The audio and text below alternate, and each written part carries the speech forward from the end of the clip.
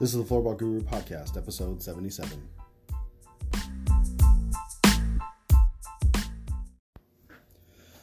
Welcome back to the Floorball Guru Podcast. Today, I don't necessarily say I would have an agenda or something in particular. I think it's been pretty hectic across the board for, thinking about COVID and where people are at and the different challenges that are kind of faced, and also thinking about where sports are and the impact that is going to have. And when we look at the future right now, it's not looking great for sports, and that creates a lot of challenges. In my area, so I live in Washington State. And we break it into phases. So that our governor said it's so many phases. Phase 4 is basically no restrictions. And right now in my county, we are in phase 3, whereas there are several others around us that are in phase 2 and even some that are back to phase 1. And phase 1 is where we were from the beginning, where everything is quarantined. The majority of things are shut down and we can't run. And so we're at a point right now where trying to forecast and plan for the future makes things really challenging. And I hate saying, at least for my purposes, not super optimistic right now that we're even going to get back to doing floorball the rest of 2020. I had planned for doing stuff for the summer. I still feel like it was a solid plan. The biggest challenge that I ran into was staffing, and so I have a day job. If you didn't know already, I work at a university. I'm in charge of the campus rec programming, but because of all the crazy stuff that's happened, I'm also the assistant director for campus life. So focusing on summer orientation and are we bringing students back to campus and what does that look like, but also in conversations with athletics because I'm in that department, and what does the fall look like. And then I have 2 small kids and a wife and both of them, all of them are in school. My wife teaches and my kids are going to be in school in the fall. And right now we're not really sure what that's going to look like. So, there's a lot of challenges that are coming up, and I'm not really sure, what is the next step when we look at sports and, we look at how can we engage and get kids involved in anything, because we may or may not be able to do it. I still firmly believe that floorball is a great way to not only stay active, but can meet a lot of the guidelines for social distancing, physical distancing, whichever you want to say, and still engage and still have fun and still build skills and do those things inside, outside, and always looking, and will continue to look for those opportunities to do that. And there's just a lot of unknown. I know one of the biggest things is, public schools, specifically elementary, middle school, and high schools, will they be going back in the fall, and what will that look like?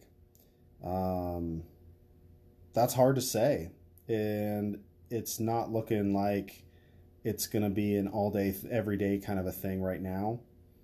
And because of that, when you try to forecast and say, let's be realistic here, are those schools who traditionally work with private entities, specifically youth sports related, to run programs in their buildings after school, I'm honestly not feeling like that's going to be the case this year.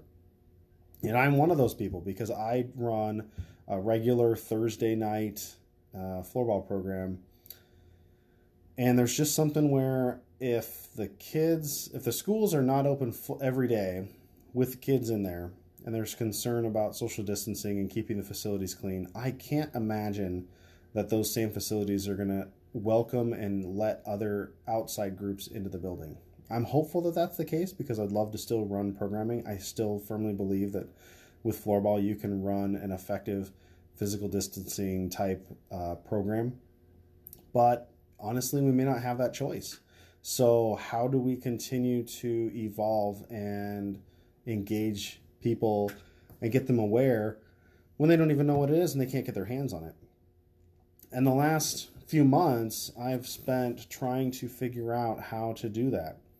And I don't think there's an easy answer, and I don't think there's one solid answer to do that. I think, you'll see a lot of people who say, I'm going to online classes or online training or any of that other stuff. Well, that's all well and good. And I've been doing some of those videos, and I did quite a bit of them, especially in the early, like March, April timeframes.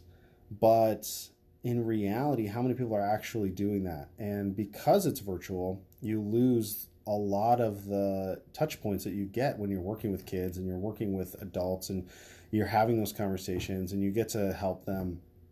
And that's a huge problem that's going to come up and continue to be there because it's not going away. So how do we engage and how do we grow? That I don't know. I don't have an answer for that. And I think that's really hard to say because, we've swung forward and back. You've got groups around the country that are starting up and doing floorball programming.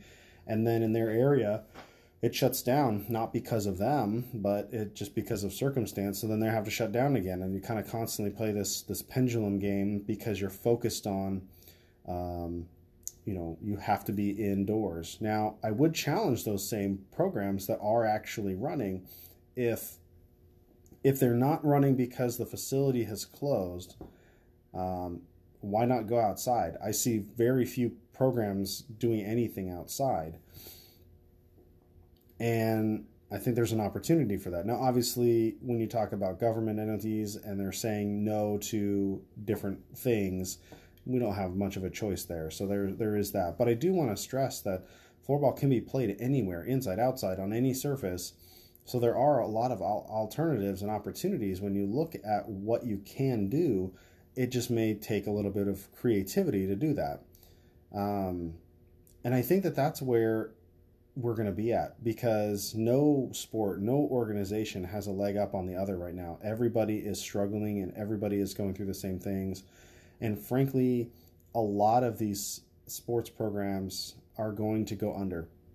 And I think it's very unfortunate to say the least. But again, I think that, floorball does have a potential coming out of it at some point to be part of the conversation as far as engagement is concerned and development and cost and all those other things that are going to be part of it. And it is hard to say like, hey, look at the opportunities, but we're always looking at the opportunities. Things are always coming and going. And I think a lot of it is focused on, can you be prepared for the ability to step into that opportunity, whatever that looks like? So I definitely think that we're going to be seeing a big paradigm shift in sports. I don't know what that's going to look like. And I think that's one of the things that I spend a lot of time trying to think about and plan. And the not being able to is really frustrating and stressful for me personally because I am a planner and I like to think things through and plan ahead and just kind of have the flow of everything because just for me it makes my life a lot easier to be that way and then to be able to shift. So I don't know, it's going to be crazy out there. I hope that, I love seeing that some programs are coming back, optimistic about things like the World Floorball Championships in December. But we don't know. And I think that's going to be a challenge for some because, is it an unfair advantage if you've got countries that have been able to prepare and play for months leading up to an event, whereas some countries have little to no time to do that? What does that, or how does that impact the level of play? If you want to talk about fairness and equality in some of that stuff that can come into play. So I don't know, it's going to be pretty interesting to see kind of where a lot of this stuff comes in through the rest of the summer and into the fall. And, we'll just have to continue to push forward and see what happens. So I hope wherever you are that you are healthy, that you are safe, you and your family are the same. And, I hope that if there's a way that I can help grow or learn, or again, use this time to learn new skills. I've been doing it myself. And things that I didn't do at the beginning of COVID, when, March timeframe, I'm doing now on a fairly regular basis. It's evolved and changed what I'm doing and where I'm spending some focus and time on. And that's okay. So use this time, if you haven't already, to to put some goals in place and to learn some new skills. And if you need help with any of that, or you're interested in more information about floorball, please feel free to check out my website, www.floorballguru.com. Reach out to me on social media at floorballguru, or send me an email, david@floorballguru.com. And more importantly, keep floorballing.